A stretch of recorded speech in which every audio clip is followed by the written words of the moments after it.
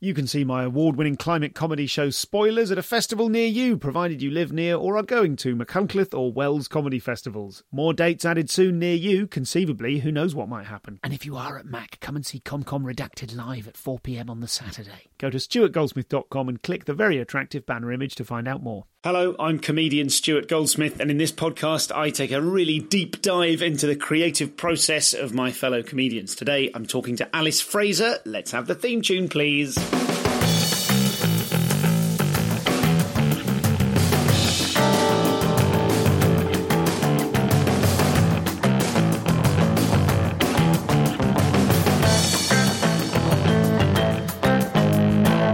So welcome to the show. I'm Stu. Today, Alice Fraser is my guest. She's an absolutely brilliant Australian stand-up comic who works all over the world. I caught up with her at the Edinburgh Festival after several near misses in an attempt to get her on the show. You might know her from her numerous comedy specials. She has released a trilogy of those shows, her first 3 shows, I believe, which are heart-wrenching and difficult and brilliant and really, really worth watching. You can get them for free somewhere. I'll link to exactly where that is in the show notes. I believe she's podcasted them. You might know her as a regular co-host of the Bugle podcast alongside Andy Zoltzman, and you might also know her own podcast, Tea with Alice. She does absolutely bundles of stuff, and if you simply type her name into Google, you will discover loads more of it, but I'll try and link to a bunch of her various comedy outputs in the show notes of this episode, so have a look in there and click around the place. We recorded this show live after a special one-off event at the Edinburgh Festival. We tried this and it was great, so we might get to do it again.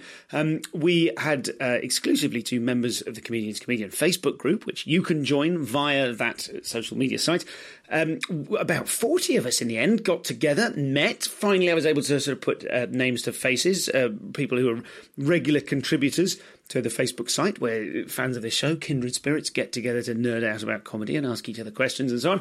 And we all got together, met up, and then we went to see Alice's show en masse. And then afterwards, we gave her an hour to recover, and then we all marched down through Edinburgh over to Audrey, the vintage mobile cinema. There'll be a link to her in the show notes as well. An incredible little mobile cinema venue, and we all piled into there. And then rather than watching a movie, mobile, vintage or otherwise, instead I grilled Alice live on the show we'd just seen and her other work as well. So we will be referring obliquely to a few bits and bobs of that show in this episode, but I'm sure you can get yourself up to speed fairly quickly. With no further ado, this is the wonderful Alice Fraser. How was that for you? You knew we were all there, presumably. Yes, I tried not to remember that, but it was a lovely show. It was a lovely audience. It did run long, started slightly late, and that was stressing me out. But it was such a lovely audience that I kind of, basically in the second half, stopped delivering material and just started saying it.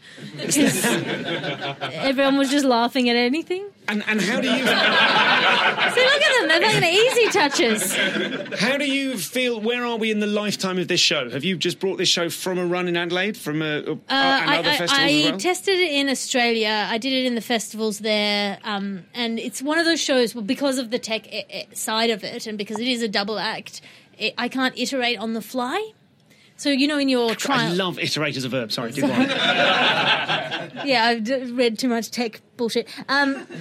So, you know how normally if you're doing a trial show, you'll have written a piece of material and you think it might work, and you launch into it, and they're not responding, and you make a sharp left and try something else. You cannot do that with this show because it's so tight and because it's so dependent on the interaction between the two of... So you have to wait till after the show and change it then. So it's just a slower process. It's taken me longer to be happy with it. I think I'm probably happy with it now, though there's a few little... Okay. We'll get on to drilling down into those few little things you're not happy with soon. Just for the benefit of the one or two people who listen to the podcast who aren't here, for the benefit of the listener at home, when you say it's a double act with tech, can you just describe this show and loosely what the premise of it is, what the technology is, and how that differs from your usual output? Okay, so the pitch line, I guess, is it's a double act with a robot. It's a double act with an AI, but if you write AI on publicity material, people are like, why is she doing a double act with Al? So... Did that come up? That did come up, yes. So Okay. it is a second character on stage with me. So that's for a number of reasons. One was, okay, there's like 5 this is going to be so many reasons. Dry and technical, yes.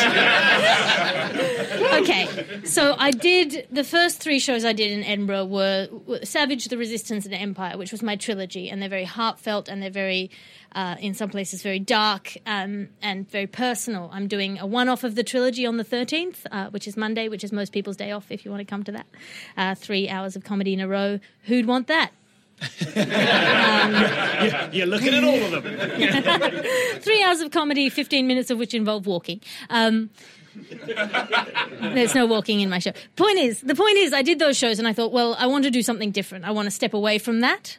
I want to do something that is distinct, see if I can do something else for myself as well, to see if I can do something that isn't, me ripping out my insides and laying them out on a table for people to give stars to. So I thought I'll do something different. And then what different? And then I thought, well, I started off in sketch and improv. I like working with other people, but I also can't be bothered working with other people. So there was that element. And also we're in an environment now where people are increasingly touchy about who can say what. There are rules that are being implemented and changed, and sort of different people believe there are different rules about who can say what and when and how considerate you need to be of the potential feelings of your potential audience, and your potential audience expands out into infinity with the internet. So you have to consider that potentially anyone on the planet might hear your words and how they might be affected by that. So I thought, what if you had someone with no identity speaking? What would they say and what could they say? To me, that sounds like the sort of thing, were I ever to arrive as an artist myself, were I ever to arrive at that concept, it would be after I'd made a load of work flailing around not knowing what it was, I'd go, oh, I've made this. The way you've described it then, it sounds very much like a series of logical steps. And is that genuinely you came about it by going, I'm interested in this facet of communication. I want to, to me, like yes, the way you described it then yes. feels like a really precise version of it. Well, yes and no, because what I have now is not what I conceived of. I mean, what I conceived of was basically a hate crime. Just having ethos. Well, just having ethos say the most outrageous shit and seeing if he could get away with it. Stuff that I couldn't say. Him not being a personality. Yeah, have him say whatever anti-feminist stuff, what that kind of thing. And then I just couldn't think of any jokes that were good enough that were worth saying, or I'm maybe not interested in those. I mean, I do sort of skirt that stuff a little bit, talking about who's allowed to say what. And I hope in a nice way. I hope in a way that doesn't hurt people's feelings, because that's the last thing I want to do. But I also don't particularly want to be restricted in topic. Yes. Who do you think are that part of your comedy which is one-liner based? And I think of the mermaid joke from tonight, which I won't ask you to burn, but properly had me clapping like an idiot. Thank you. Those kind of jokes are less commonly written, are they, by female comics? I feel like I can point to a lot more one-liner comics who are men than women. Yes. Yeah, I think it comes from, in some ways, being a bit of a word nerd. And my sort of exposure to comedy as a youth was quite old-fashioned comedy. I was very, like, the Goon Show, Monty Python, that sort of genre of comedy, Marx Brothers. So I was sort of steeped in that, and I think it comes out of that silliness and my desire to be silly, and also maybe as a kind of a counterpoint to doing quite heavy material, you need to have a way to just like, bam, drop a laugh in. And for me, I don't like joking about sad things, if you know what I mean, but I like talking about sad things in comedy. So the way that I do that is I sandwich them so that you have a joke about something and then you talk about this dark, horrible, sad truth without making light of it, without pulling any of the punch, and then you do another joke really quickly. And it's like a film where the light and the dark are so close together that people can't tell that they're separate.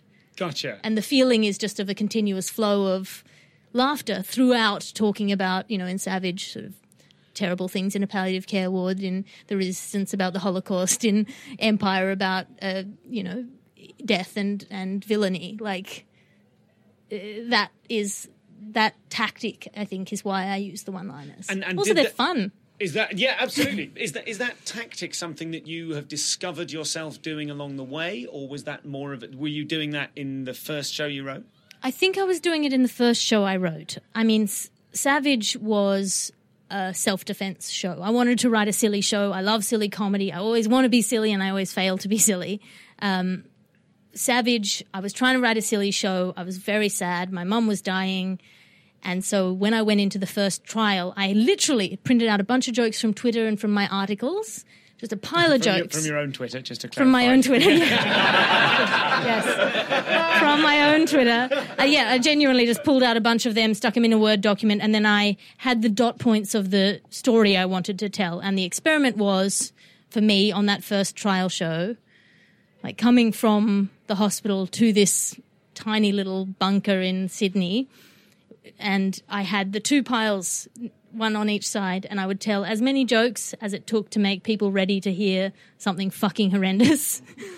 And so that, I think I developed that tactic then. That seems to me to be very... it seems to resonate with me of how I see you as a comic and as a person, in that you seem, I don't know quite what the word is, self-possessed, self-made. You feel very deliberate as both a comic and a person. Yeah, sociopath. That's me. No. Well, no, but do you see where I'm coming from? Like, I think of you as you wear your feminism on your sleeve, your Buddhism on your sleeve. You seem to be someone who has made very clear decisions about the sort of person you're going to be. See, that is an interesting thing, because I think I wear them on the sleeve because I don't want to wear them in my identity. There's this Paul Graham article about holding your identity loosely, and I'm really interested in discussion, right? And if somebody is questioning your identity, something that you feel is part of you, you feel attacked. And you can't actually have a discussion about that, because they're saying, so do you think you're valid?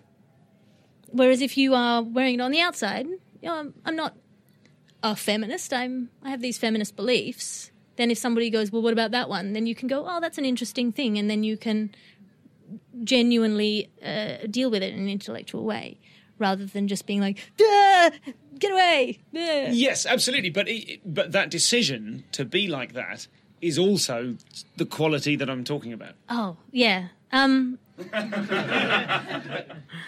don't know. I think most comedians are outsiders. And it's one of the reasons why a lot of comedians work overseas, because it feels more comfortable to be an outsider somewhere where you should be an outsider than feel like an outsider in your own home, in your own place where you should belong. And I was a weird kid. I was bullied in high school, and I don't really know how to. I don't know. I've forgotten the question. That's okay. So, I mean, it is okay, but it obviously puts the ball back in my court. Yes. All I was doing was listening, and now I've got to think of something else. But I mean, are you saying like I've sort of built myself as a person, yes, deliberately, calculatedly? Not calculatedly, I wouldn't say, but deliberately, kind of deftly. I feel like me as a person, I'm just like, oh God, I have all these things. I guess I've got these qualities, and I suppose I'll muddle through. And I don't feel like you're muddling through. I feel like you're going, I have this, this, and this, and I will use them like this. Maybe. I don't mean that to have any negative connotation at all. No. It's an interesting thing. My quality and my flaw, which are two sides of the same coin, otherwise you'd let go of the flaw, is that I am careful of the people around me, which is a result of my mum having been sick all my life. So you have to be careful of the people around you, because you can hurt them, you can affect them, you can influence them. And so that, I think, leads to me being quite closed in. If I have a feeling, my first reaction is to close it in. And so, yeah, what you let out then is a choice, I guess. Yeah. if that doesn't sound too insane. No, totally, completely understand that. And nor does it sound remotely sociopathic. Okay, good. So, let's talk about who you were before you brought yourself to comedy and what attracted you to it. That's who was I before I came to comedy? That is your reaction to that question is absolutely fascinating. Do you know what I mean? Just in the kind of I think I know who I was. Well, what I would interpret from that is that bringing yourself to comedy was enormous. Yes, absolutely, because it was a failure.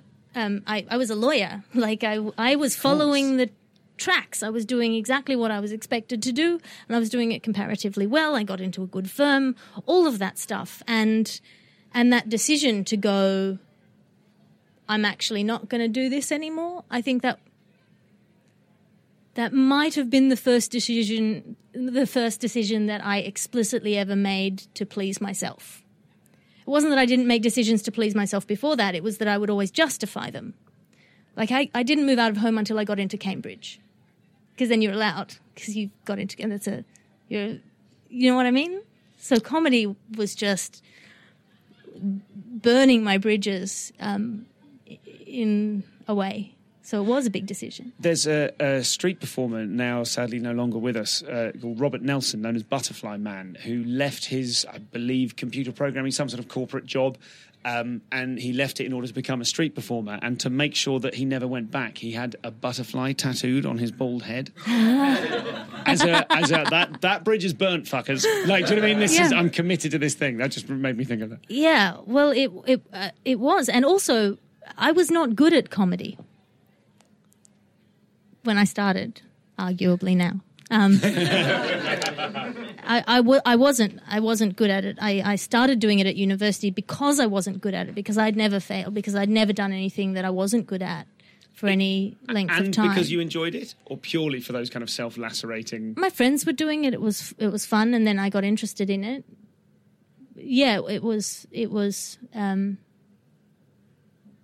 It's comedy. Like joining the skydiving society. I'm assuming that's a thing at Cambridge. Like joining the skydiving society because you're scared. It's something I remember hearing Eddie Izzard say in an interview in like 1995 or 6, was that, I always try to go towards things that scare me. And he said, not jumping off a cliff onto a spike, but that kind of thing. And I think now that I probably adopted that as a sort of, this is terrifying, therefore I should make myself do it. Well, it was more that because I was careful of other people and I hadn't failed, I wanted to see what it was like I wanted to see if people would still love me. Because otherwise you go through life terrified that if you get anything wrong, people won't love you. It's never said. No one ever says that. I'm still terrified of that. Yeah, 100%. Yeah. I think that's one of the many reasons why not so many women go into comedy as men, not so many women go into podcasting as men, even though there are no gatekeepers. Not so many women go into entrepreneurship as men, because stereotypically and typically young boys, whether it's socialised or biology, in school, they bounce off the walls. They get in trouble, and they learn that you get in trouble and it'll be okay. And generally, statistically, young girls sort of play quietly, and so they don't learn that you can fail and be okay, that there's an other side to that they're beyond that horizon, there's something more. I do think that, or they just want to have secure jobs so they can have babies, whatever, I don't know. So this is Alice. Tremendous fun to talk to her. She's so intelligent, so erudite, and really, as I have already put to her in this interview, she really knows herself and seems self-made in a way that to me is very exciting, because I feel like I am, as a person and as a performer, I feel like I'm sort of quite a flappy combination of random attempts of things that have gradually coalesced over time into a human being, whereas Alice seems to me to be someone both on stage and off who has very carefully designed herself, who's made decisions about the sort of person she wants to be, and I find that absolutely magnetic. She's very, very funny, so do track down her work, a lot of which will be linked to in the show notes from this episode. Now, this episode actually went out specially early. I think I released it a few days after it was actually recorded, to members of the Insiders Club, which is a level even deeper than the Facebook community. for the podcast, there is a thing called the Insiders Club, which you can join in return for a tiny donation, £2 a month, or more if you'd like. Some people do turn it into £3 or £5 a month, but you get the same thing. I'm just trying to reflect the spirit of donation and generosity that has really supported this podcast over the last 6 years. But basically, by joining the Insiders Club at comedianscomedian.com/insiders, you not only get to enjoy certain treats, such as pre-release unedited episodes like this one that people in the Insiders Club heard many weeks ago, but you also get access to all of the extra content from all past and future episodes, including conversations with people like Dara O'Brien, James Acaster, Sarah Millican, and many more besides. But you also get to participate in a number of special projects just for that private podcast. It's a whole other podcast feed that you put into your phone, and then you've not only got the Comedian's Comedian podcast, you've also got the extra private Insiders Club one, where you can pitch to interview me on the subject of your choice, and we do a thing called Comedy Critique, where we play newer comedians who want to have a community of comedy-savvy people descend on 5 minutes worth of their work and then discuss it in front of them. That's been really fun, really successful, and a lot of people who've submitted stuff to that tell me that they've got a lot out of it. All of those fun things available at comedianscomedian.com/insiders. Coming up, the rest of the show, but briefly before that, go to alicecomedyfraser.com. Not Alice Fraser Comedy, but alicecomedyfraser.com to download the full trilogy, which is 3 of her wonderful shows. Really, really moving and powerful and very, very funny. And as you will hear in this episode, difficult to write and sometimes difficult to hear, but completely worth your time. So go to alicecomedyfraser.com and you can follow Alice on Twitter and all of those sorts of things. The links will be in the show notes. In just a moment, we'll hear more from Alice for the second half of this live interview at the Vintage Mobile Cinema. Audrey is her name, and you can find a link to her in the show notes.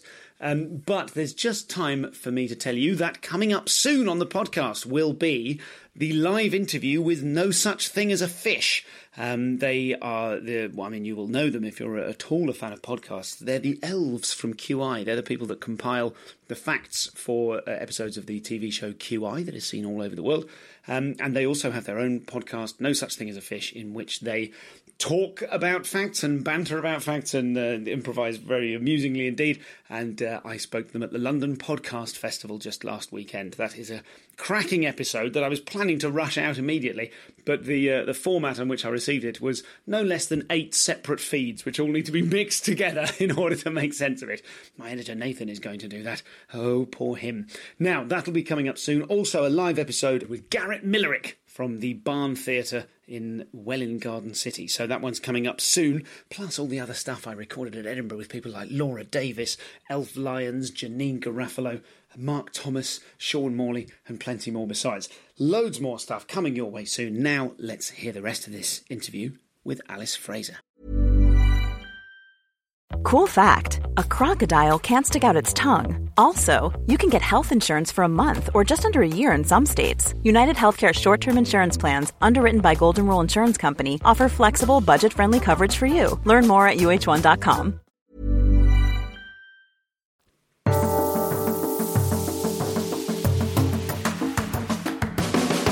Talk to us about the ways in which you were bad at comedy to begin with. Oh my God. So if there's anyone listening thinking, oh, I might be bad at comedy.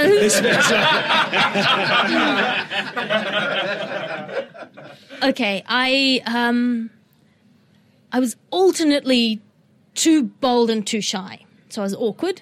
It was a 24-hour play in a day at Sydney University in O Week. An improv play in a day, and you'd get a little slip of paper and you'd go on stage and be the character that it said on the slip of paper with the purpose that it said on the slip of paper. And I went on and I had a 15-minute scene and I was humiliatingly bad.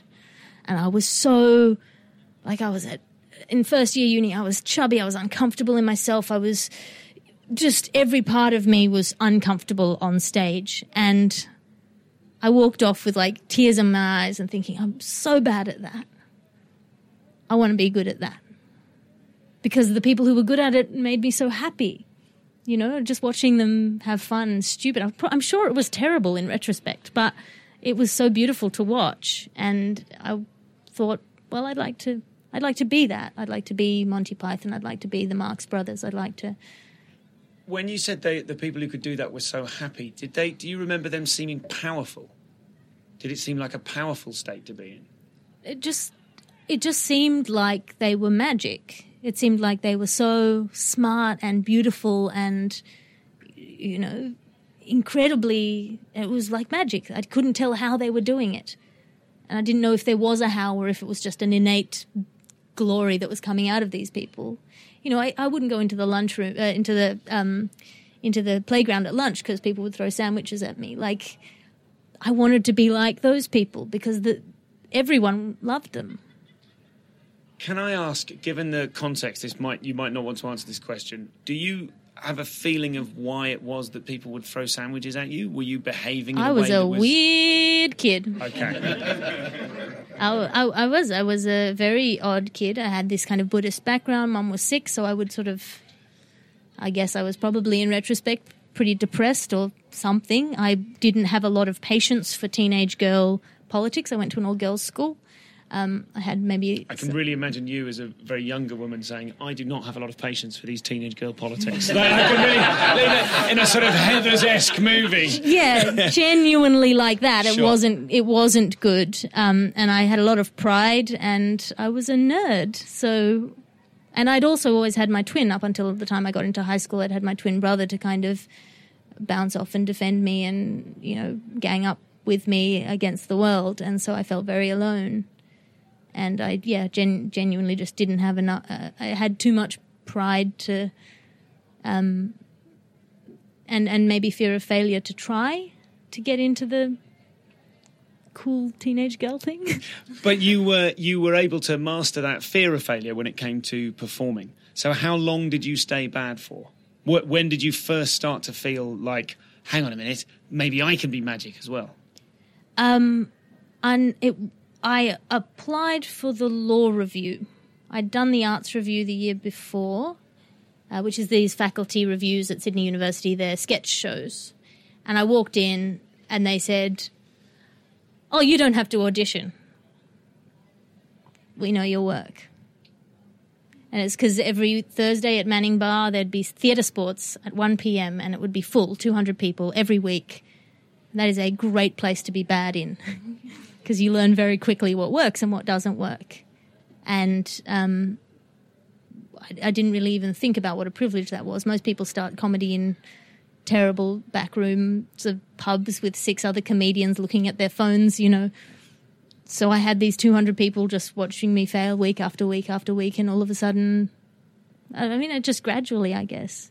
Okay. And what were you, in that kind of theatre sports environment? I understand theatre sports to mean kind of improv games. Yes, that kind of short form improv games. Okay. And I mean, of course, in retrospect, that is the least cool thing. Like, but at the time it seemed like they were amazing people. And so what was the next step of you then starting to write jokes and try stand-up? Well, so it was a different time in terms of the women in doing comedy thing. Okay, that makes me sound really old and really wanky, but it was that thing of the girls didn't write the sketches. The girls did the dance numbers and they did the nude sketch and they, you know, were the straight men in every sketch. And so I just started writing sketches where there were strong female characters and, like, it sounds really boring and cliched and all of that stuff, but I just, you know, I think I just refused to do the nude sketch. I was like, that's not what I'm for. You've referred to casually twice to the nude sketch in a way that I think everyone here is like, In the law review every year there is a nude sketch which everyone is, you know, people do funny things, passing folders around and hide their bits and all of that stuff, and everyone goes along and enjoys it because it's potentially the future High Court judge of Australia that you will have seen nude. What a great joke! So, yes, I feel like I'm oversharing. This is... I mean, I think if there's a place to overshare... Well, I mean, I sort of vaguely refer to that stuff, but I kind of leave it in my past because I was very much... you wouldn't have liked me, man. I was a weird kid. Why wouldn't I have liked you? I think I'd have liked you. I like lots of weird kids.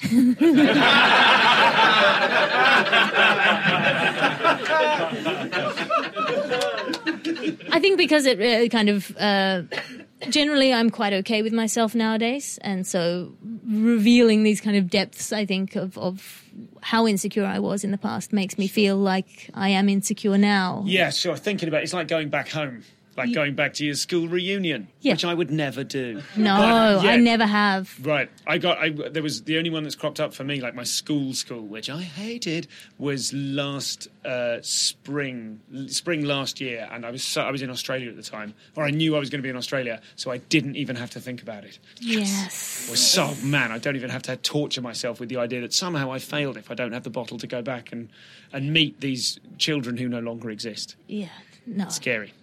Okay, so let's accelerate then and talk about not simply the sketches, writing sketches, but stand-up. When was the first time you went out with some gear to go, I'm going to stand here and tell jokes? Well, the very first time was at Sydney Uni. There was a stand-up workshop and they said, we need people for it. They'd brought someone in to teach a stand-up workshop, a guy called Rob Carlton, and he was teaching this stand-up workshop, and I went along to that. I wasn't very interested in stand-up. I didn't like it as a form. I hadn't really watched very much of it. I think my idea of it was very much the American club sort of dick jokes thing. And then I was talking to my friend Benita DeWitt, who is now a director, and saying, I don't really like stand-up and I don't really like women in stand-up. It's not the kind of thing I enjoy watching. And she said, well, do it better. And I said, I will if you will. So we did a gig. Great origin story. Yep. A dare. I played chicken into stand-up. So we did a gig and then I did a gig with my brother playing the banjo and me singing. And because I wasn't coordinated enough to do both at the same time. And then I got into Cambridge, and it was a money competition gig, and we got into the grand finals. So I said to Benita, will you be me? And then if you guys win, then you can come over and visit me in England, which would be lovely, me and my twin and my friend. And they did it, and apparently it was terrible. And my brother said he would never do comedy again, and now he hates comedy. I think he always hated comedy. And Benita also quit comedy. And then I was in Cambridge and I did the Footlights, which is more sketchy stuff. And then I went to New York, mainly because I didn't want to finish my law degree. And I was working in an investment bank and was really depressed in the corporate lifestyle. Sorry, this is just so much there. Sorry, one of the things I should have said beforehand is that whenever we do a live one, round about 20 minutes in, my guest looks at the audience and goes, is this all right? Literally every time. Please don't worry about it. Sorry to be predictable. Is that a thing? Is that a thing as well? I'm just caught in this fucking Inception loop of doing what everyone else has ever done, and then they make the Inception joke, and then it's a hall of mirrors, and everyone does that. No, I'm joking. They absolutely do. They absolutely do. Yeah. So I wanted to do comedy. I thought of comedy as sketch and improv. I was too depressed and working too hard at this stupid internship at this stupid investment bank to do that. So I started doing stand up then for the first time, legit, properly. Do you remember your first opener? What was my first opener? I can't remember. Or an early joke? An early joke. Yes, maybe. An early joke would have been... I think with Americans, I noticed that they like it when you come down hard on punchlines and that they like hack premises. And I thought I'll try and make as hack a premise as possible into a good joke. Sorry, I banged the mic there. God, I can't even remember what it would have been.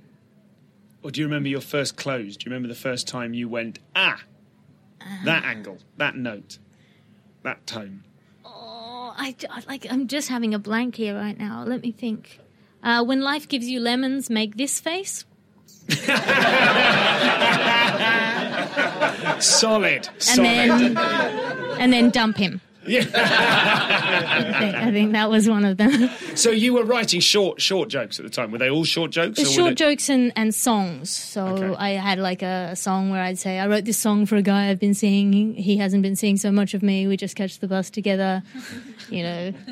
And one day he looked at me and was like, who are you? So I took my cheek off his chest and came out from under his T-shirt. That kind of... Yeah. That kind strong of thing. writing. Strong, like early doors, strong kind of technical writing. Yeah. So then that was mainly songs, because songs were a crutch, really genuinely, when I started, particularly in Australia. If you came on stage as a woman... And this is the problem. I think a lot of feminism now, or a lot of aggressive, like, oh, this is prejudice, isn't necessarily prejudice. Not all the time. At this time, if you walked on stage as a woman, people would sit back and go, oh, yeah. And if you walked on stage with a banjo, people would go, ah.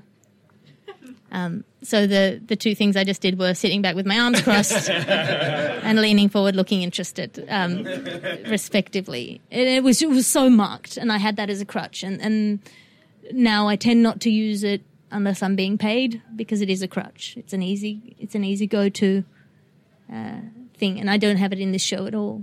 But there is a little reference in it where your AI partner points out that you have it backstage. Yes, because I do, because I'm doing a kids show in the daytime. So. Oh, great! Oh, there's an element of truth in that as well. Excellent. Yeah, genuine, and I do have a song about a robot. Nice. I wrote it like 6 years ago. It's right there, sitting there. I could use it at any time and not feel so ashamed of myself. That's interesting. I think when I started, the scramble when I started doing stand-up for me was to have some gear in my back pocket that was good enough to save me under any circumstances. And then I had to let go of that. Oh, yeah, because you can never be bulletproof. No one is. I mean, unless they are, and I've just been failing a lot. I was leaving a pause there to elucidate that point, and I think you interpreted that pause as, I disagree, Alice. And I didn't mean it like that at all. Now, let's take advantage of the fact that uniquely we have a room full of people who saw your show. I am going to rudely assume, without asking, that you're happy taking questions from the floor. Yes, absolutely. Except that guy. I don't want a question from... So we're in such a way that we don't give away to the listener, who might eventually see this show, too much about the show. What kind of issues were raised? I mean, I think we can agree it was not only a fucking brilliant show, but I certainly felt like 5 minutes in, I was like, this was exactly the right choice for my nerves. Oh, thank you. So if anyone has any questions, feel free to put your hands up. We can continue talking and come back to you now that we've had over there at the back, please. Lewis. There is a joke in your show that you admit that you're better than. Yes. Are you including it in your show for the sake of the laugh, or in order that you can say that about it? I'm including it for 4 reasons. And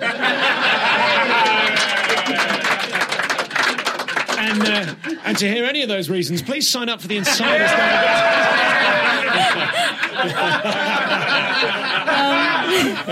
Please continue. The first one is the simple one. It gets a laugh, even when the greater joke doesn't get a laugh. But I need that joke for the balance of the show and to make the point. So theoretically, I could rewrite a better joke, but I haven't. Secondly, it's in there because the show is about who can say what and how far you can push it, and what angle you're coming from that makes saying something okay or not okay. And I think by that point, I've kind of bought the goodwill of the audience. I say I'm better than that because I want people to know that I know that it is pushing the line, and to know that I know the inherent problematicness and counter-arguments to that problematicness of that joke, which is that to say it might hurt people, but also not to say it is patronising, if that makes sense. And then the fourth reason I say it is because I only need to say 2 words of that joke and people get where I'm going with it. And then I can pull right out and say, no, I'm better than that. And that you get that satisfying laugh whereby people, it's one of those catch-up laughs. Yeah. Well, I literally only have to say, which logistically... Dot. Yeah. I don't mean catch-up, it's like a closure joke, isn't it? Whereby people fill in the blanks themselves, and it's just particularly satisfying. Yes. I find as a comic that when you give them the bits and you go, come on, I can say the rest of it for the slow kids, yeah. But we're all getting this. Yeah, well, also because it is, again, there are bits in my show where I deliberately push people's comfort levels into discomfort. That's something I did quite a lot of in The Resistance and more in Empire. Just with that, what is comedy and where is that line, and how much how much does it mean, and how much do you feel? I like making my audience feel more than just laughing. Like, I used to judge how successful Savage was by how much of a percentage of the audience was crying on the way out, which shouldn't be how you judge a comedy. But was that did you find it satisfying to make people cry with that show? Yes. Yeah, absolutely. I very much needed to. I spent kind of a lot of my life saying things were okay that weren't, and putting on a brave face to the world about how bad things were, like particularly with chronic illness stuff with my mum. I was so angry. Like, my grief spilled over into anger, and I wasn't good at anger. And so it was just a way of holding the audience's face to this stuff and making them like it. It was quite an aggressive urge. I wanted them to feel this thing that I don't think a lot of people ever want to know about. I wanted them to not just know about it, but to really know about it inside. And does that still, now that you are further down the line of that emotional experience for yourself, do you still get the same reaction internally from making people cry at that show? Yes, in a way, different. I'm less angry now, but I think it's important. I think the whole point of all art is to move people one way or another, and I think that's the incredible thing about human beings, is that we can empathetically project, that we can, to a certain extent, feel other people's feelings. And all art, like telling stories, hearing other people's stuff and imagining what it must be like, even if you can never really get it, it makes you better people and more careful people, I think. Great answer. Another question, if there's one over there. Aidan? Yes. Have you had any blowback reaction? Have you? I'm not sure. It seems odd in this context, but I think it goes well. Have you had any reaction to the bit of the material on stage in the show in Ethos where you are talking about your mixed feelings about the Me Too movement? No, I think it's very clear what my stance is. There's only a few lines in the whole show where I'm pushing you away on that and then bringing you back in. I say that thing. This is a reaction that I think a lot of people have and not a lot of people acknowledge because they know it's the wrong reaction to have. And so by saying it in the context of this kind of, I make it safe. I say, this is who I am, this is where I'm coming from. You can trust me. I will admit to this reaction. It doesn't often get a huge laugh, but you do get a lot of people going, oh, like that. Like, it's a relief to people to know that they're not thought the wrong thing or had the wrong reaction. And then I make it, sort of bring it around again to make it safe again. So it's like a little, I don't know what the metaphor is. I'm very tired, Stuart. This is the thing, you go out of a show, you're in a show, you're there and you push out, out to beyond the boundaries of yourself, and then after the show you just want to hide in the corner and pack it all back in. You had half an hour. Yeah.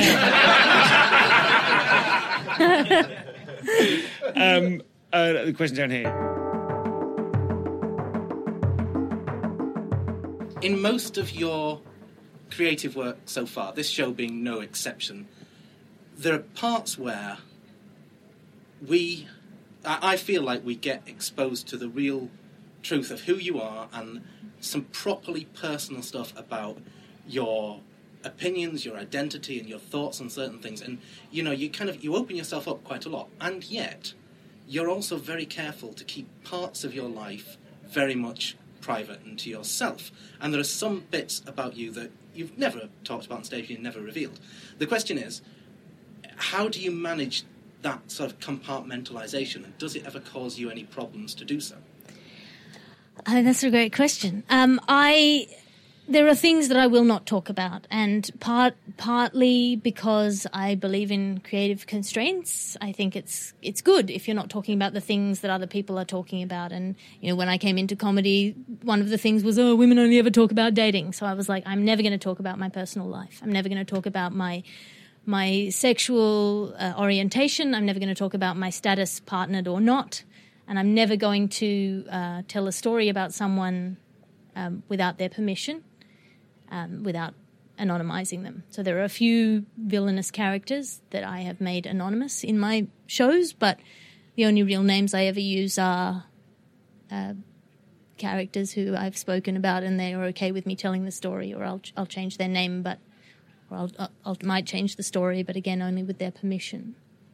I don't think that is a massive thing to compartmentalize, just to say, I mean, in a conversation, you're not going to talk about the sex you had last night or who you've got a crush on if you're talking. I mean, there are different people in different registers in which certain topics are appropriate or not. So I'll talk about things that other people won't talk about, but there are some things that are... I'm an open book with sealed sections. Very good. Thank you.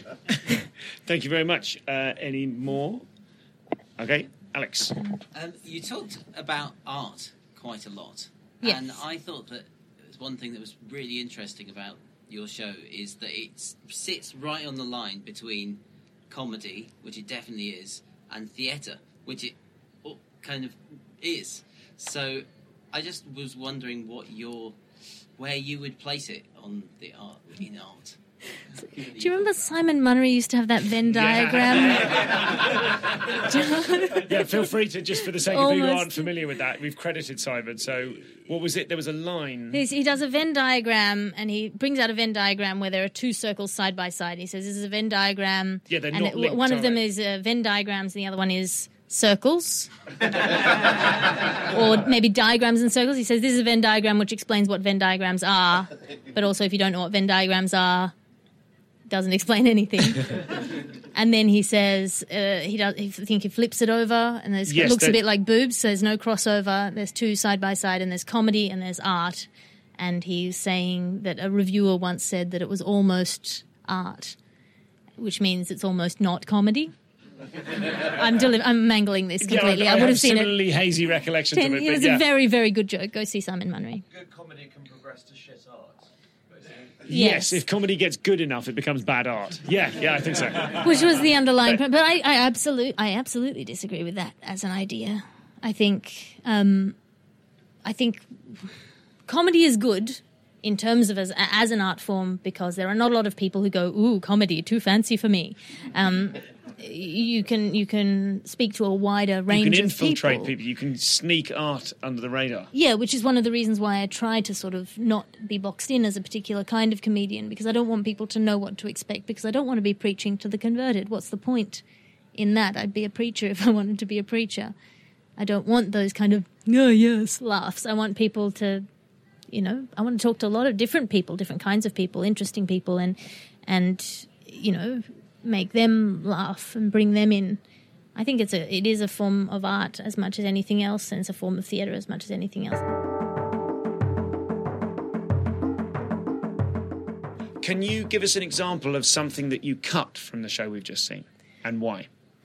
Something that I cut from the show that you have... I don't cut anything from the show. That's why it runs over time. I didn't do the robot song, which... even though I could have, because it was quite old, and I wanted to make that point about failure. I didn't want to just be talking about failure and then not doing it. Like I genuinely wanted to be honest about that, not just lying, not just doing it for effect. To do something that is genuinely is a lot of fun, it works, but I do feel a bit embarrassed about it. And it is sort of doing something that I said I would never do, and what is that? What's that feeling? And we all do that. Like, we all let down our better principles, and whether it's forgivable or not. What else have I cut? I'd have to pull up my computer, which is in there. I have a document. This is how I edit my work, is I have a Word document with the script, and then I have a Word document that's called cut bits, and then I just cut and paste them into the thing so it doesn't feel like throwing them away. That's so much more efficient than what I do. When I get to the writing it down, typing it on a laptop stage, I put the cut bits at the bottom of the document, which means I have to constantly blows scroll out, up and then down. you print it, and it turns out to be like 240 pages. I don't someone have that hates problem. you. I'm scrolling 13, 14 pages at most before I get to the end. So I just put it in that document. So I could pull up that document and tell you a cut bit, but I am blanking out on that.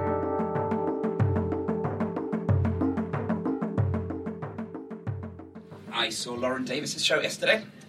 Laura Davis. Sorry. Yes, Ghost Machine. Yes, which was wonderful. So you both name each other in your shows. Yes. So I suppose my question is about, I'm really interested in friendship in comedy, so I was interested, from your perspective, how much you've influenced each other, consciously or otherwise. Yeah, I think... Did Laura direct your show? I heard you say her name, but I don't remember the... Yeah, she directed it in Adelaide, or Gotcha. she gave me notes in Adelaide. Okay. Yeah, so that was really good. She came to the show and gave me actual notes, which is a very unusual thing for me. I don't do that. I don't respect a lot of people's opinions on what I'm doing. Like, I know often if somebody offers to give me notes, I'm like, I know what I'm doing wrong. It's fine. I'll fix it.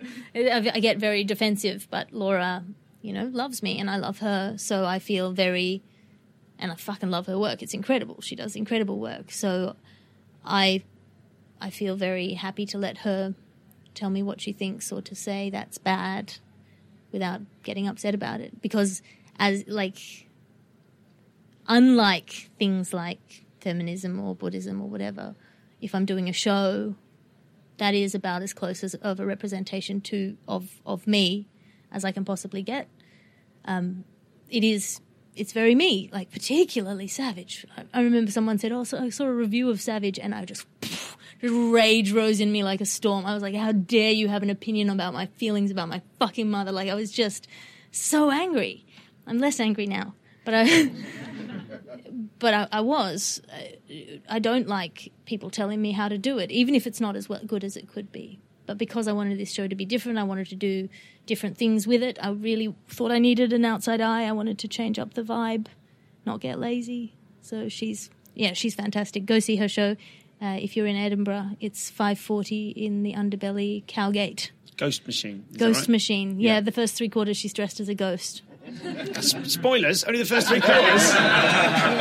Yeah, she's dressed as a ghost, and it's a great show. It's very good. Can I ask, what do you consider to be your superpowers within comedy? What are your particular things that you're like, well, whatever else, I'm good at that? I think I can tread lightly over heavy ground. I feel compelled to go into heavy ground, but I think I'm good enough at it that's the thing I am confident in, maybe falsely confident in. Maybe it will come back to bite me. I've put out a preemptive apology. And I feel certain that will come for us all at some point, but particularly if we are deliberately putting ourselves out there. But yeah. What do you mean in terms of like the cultural context will shift and shift and shift again, and then your work might be... Well, it does. That's the nature of everything, but now everything's kind of frozen in amber. You don't get away from those things in your past. Like, imagine if I held you accountable for the poo you did on the floor when you were 3. Like, there is a little bit of that. I mean, it's obviously exaggerated, and there are, of course, some jokes where you go, that you should have always known that was wrong, that was always awful.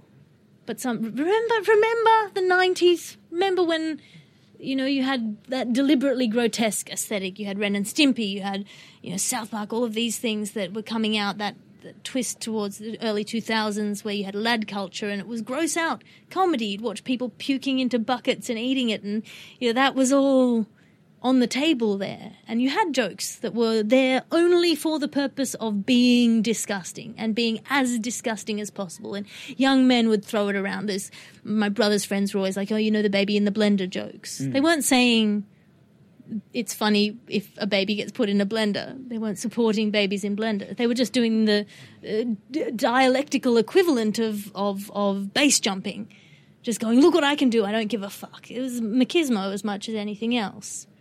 And I think to hold that accountable to a standard now that exists is disingenuous and will breed hypocrisy. To pretend that has never changed. To pretend that, I'm going to quote a line from one of my own shows, like a fucking tosspot. But to pretend that you wouldn't have had slaves in a time when there was slavery, that there weren't people who had slaves who were nice people, as though we don't all have slaves now. just distributed across a corporation. Like, I think it will breed hypocrisy because people will hide their pasts unless you genuinely think you have never made a mistake and nothing you have ever done will ever come to be seen as a mistake. Whoa, that's me off the hook. Thank God. 50% of marriages fail. Like, we are not, like, that's no better than chance. That's tossing a fucking coin on whether you're right about anything at any given time. So, yeah, I don't know what my point was. And then now normally you chuck a one-liner in. Yeah. Exactly. Yes. This is the point at which I would drop in a little bit of like really dumb wordplay. You'd think, oh, isn't she charming? Well, you say dumb wordplay. I just quickly, one of your punchlines, which I think I can say without spoiling the joke, was the punchline was an opaque UI. And I don't think I've heard anyone use either of those words on stage before, let alone sort of put together so deftly. When you're writing, and you're typing, writing at the laptop type writing, like, what's the relationship between kind of writing on stage? Like, do you improvise on stage ever? How does one arrive at an opaque UI? Is that something whereby you are so learned that your language, you're so articulate? Sorry, let me just adjust my monocle. Yeah, sure. Well, is that a sentence you typed out and you went, what's the right word, and then spent some time on it? Or is that just that your brain is sufficiently deft that you can... I will write in a rant, usually. I'll write the sort of the gist, and then about 3/4 of that will end up in the joke. In a different order, I'll reword it or whatever it is. I think I have a good sense of when tension needs to be broken, which is a side effect of having a sick mum, which is you have to make an awful situation okay. That happens occasionally. You get good practice at that. So I think maybe my comedy is in part about creating those awful situations. And then, so there is a little bit of, I'll write a lot and then I'll get on stage and I'll dig myself a hole and then hope my survival instinct kicks in enough to write a punchline. I will also just try and write jokes on Twitter in quite a mechanical way, just like I want to write a joke about that subject or this subject, just as a kind of a discipline thing. And what elements of comedy practice in general do you wish you had more of a handle on? What things do you see other people do and think, I wish I could do that? I wish I were naturally funny. Those funny bones people? Like, they walk up to the microphone, they get a laugh before they've even hit the mic. Yeah. I wish I could do that.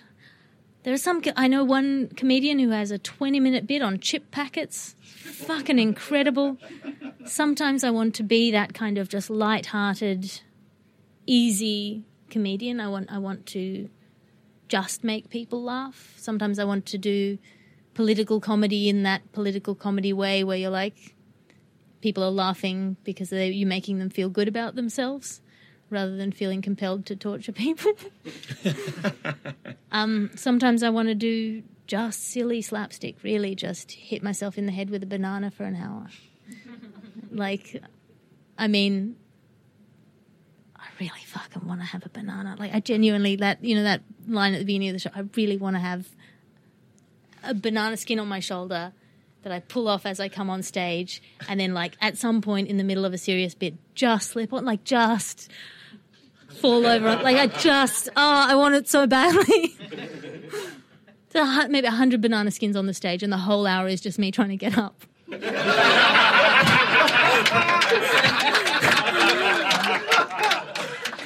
It's testing very positively. Yeah.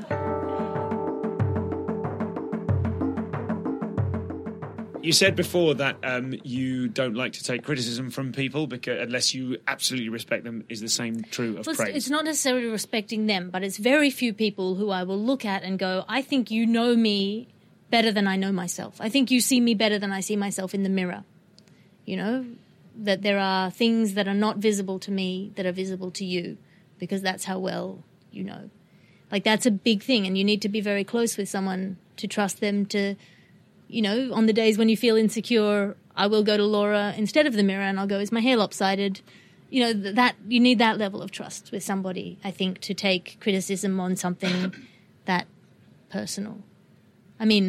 it might be better if I thought of comedy less as an expression of self and more of an artifice, even though it is very much an artifice. But I think that's part of the Buddhism. You are what you do, not who you think you are.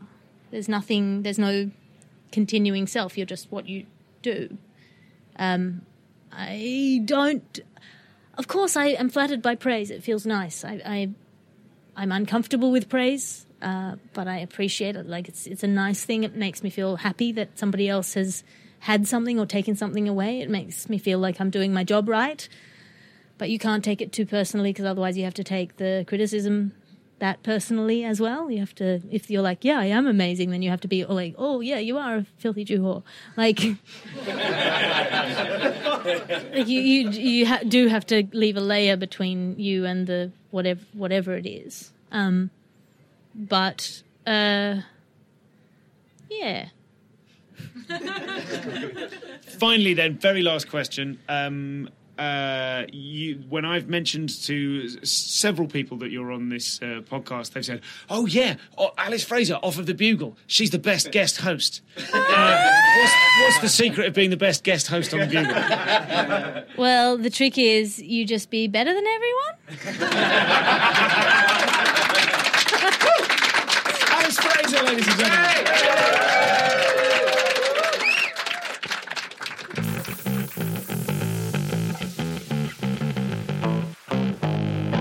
So that was Alice. Thank you so much to her for coming onto the show, and thank you to everybody. Oh, thank you in particular to Ben at the Vintage Mobile Cinema, and he also of Tringe Festival, which is a fringe festival in Tring. Yeah, that he runs every year. Tring, you know, Tring. You all know where Tring is, right?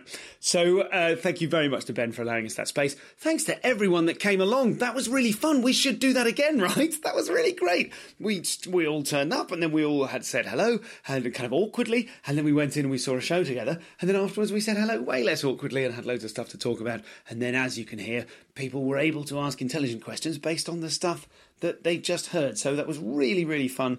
And if you'd like to join the Comedians Comedian Podcast Facebook group, you can be kept abreast of when the next one of those is. Perhaps you can even suggest it. It's a very interactive community. I sort of appear in it, but I try not to direct it too hard.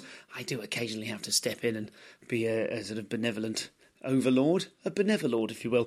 But that really works. Benevolord. Okay, that's the new thing. That's how I'm thinking of it from now on. So do join up to that if you would like to speak to the other sorts of people that enjoy this show. And there are only two sorts. So there's that. Of course, you can join the Insiders Club at comedianscomedian.com/insiders if you would like to be closer again to the source of all of this pulsating comedy stuff that comes out of this show. You can be even more involved in exactly what it is and suggest things to me. And we just got a really fun... Basically, you end up with access to a sort of workspace app that is effectively like texting me. I don't know if this was sensible to set up, but we've got this community with a good few people in it, and we can have really fun chats in there. And I've been a bit rubbish at dealing with in the last week because I've been on a much deserved holiday. So I'm not going to say rubbish. I'm going to give myself a break for that one. But more of that to come, and I will see you in the Insiders Club workspace and with the private podcast if you choose to join. Thank you, as ever, to Rob Smoughton for the music, to Peter Dobbing, podcast consultant, and to Nathan Wood for editing and producing this show. Thanks to everyone that came along to see No Such Thing as a Fish live at King's Place at the London Podcast Festival. Thanks to Zoe for putting all of that together. Thanks to Sally, who looked after me when I was there, and all of the other fabulous... I saw some great... Hey, here's a little... I really should say this at the end of the No Such Thing as a Fish one, but maybe I'll just repeat it. I'll pre-repeat it or pre-peat it. I also saw the Beef and Dairy Network podcast, which I'm going to tell you nothing about other than you should definitely download it and listen to it. And if you survive it, you'll definitely listen to it more. I saw Hello from the Magic Tavern, which was really fun. Paul Foxcroft and Carrie Lloyd and Tom Bell were the British guests appearing on that American sort of Dungeons and Dragons type podcast, and that is a really funny episode. I was so proud of how well the Brit did on that show. That was really, really good. I saw a little bit of James Bonding, which is a podcast where two American comics, both called Matt, talk about their mutual love of James Bond, and I was completely on the outside of a lot of that, but it was very warm and welcoming. And also, what else did I see? I definitely saw other stuff, but it all passed by in a blur, and then I drove home at stupid o'clock in the morning. So that will do us. I am looking forward. I'll tell you what I'm looking forward to in the post-amble, which, if you're new to the show, is a bit where I talk at you in a slightly more relaxed way after the interview business is complete, that's where we are now. So goodbye from me. I hope you subscribe to the show. Feel free to review it on iTunes, particularly if in the UK. I think I need 14 more iTunes reviews to have 500 5-star reviews. So feel free to jump on that if you'd like. Thanks for telling people about the show, donating to it, subscribing to it, and all of those things. I will explain why I'm so tired, and it's less rare these days, me doing post-ambles about how knackered I am, but I will do that in just a moment. For now, though, thanks for listening. Speak to you soon.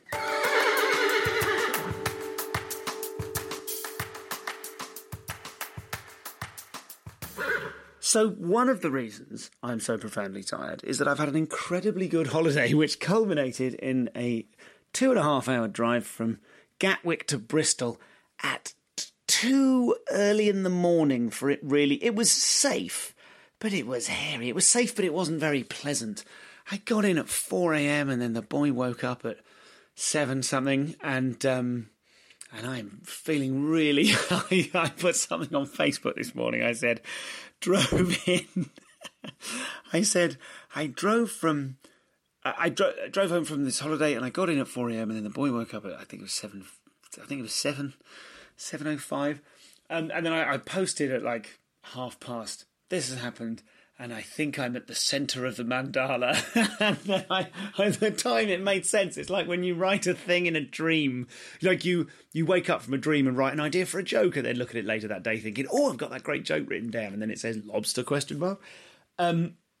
So I wrote, I think I can see the centre of the mandala. And then I look back at it thinking, I bet that's got loads of likes. It's got, if there was an expression, if there was an emoticon on Twitter for a sort of wry concern, it's got 15 of them. I've got a bit delirious.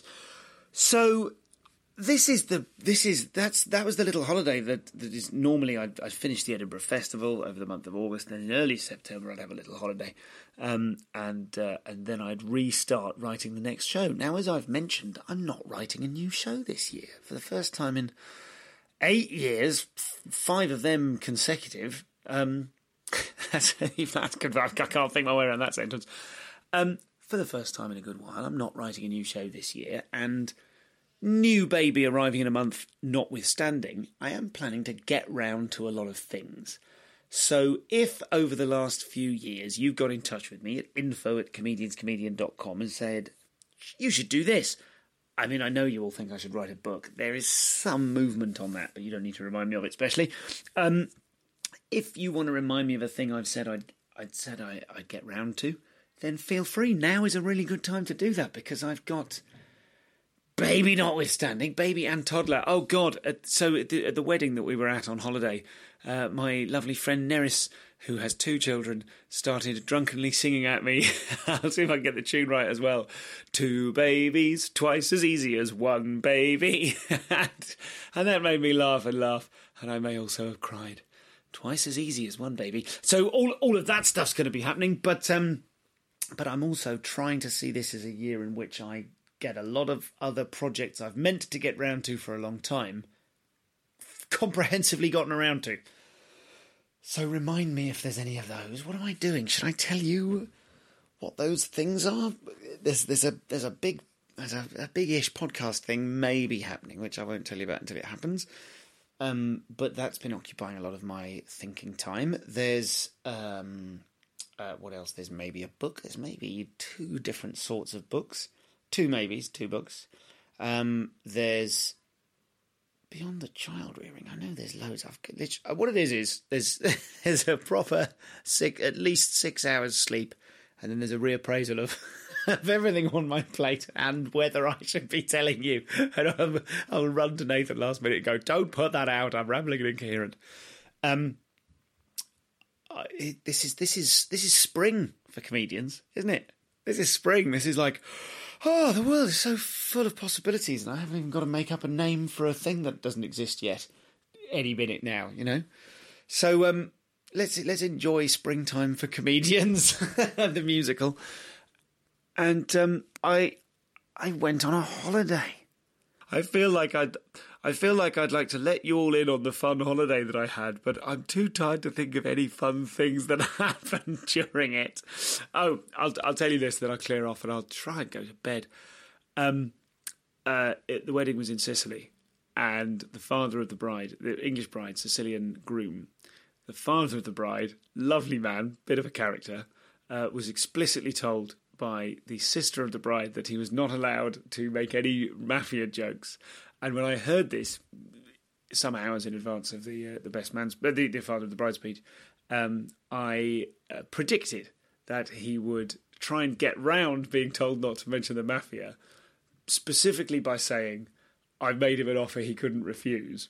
And as you know from The Godfather, and I'm pleased to say, ladies and gentlemen, I won myself a shiny gold.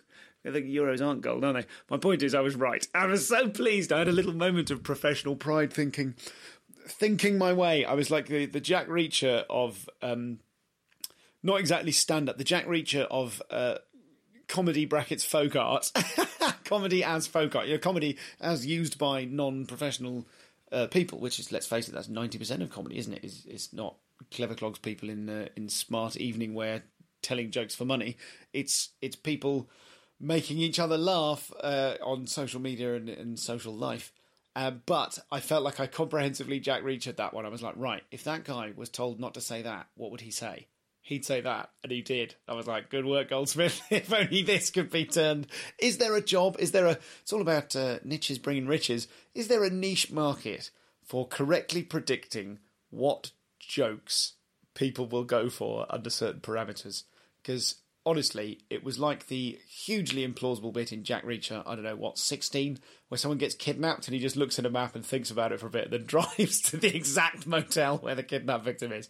It was like that, but for jokes. I'm absolutely signing off now because this is degenerated further. Thank you for listening. I've got so many great episodes for you, and I don't need to leave the house to record any of them. Speak to you soon.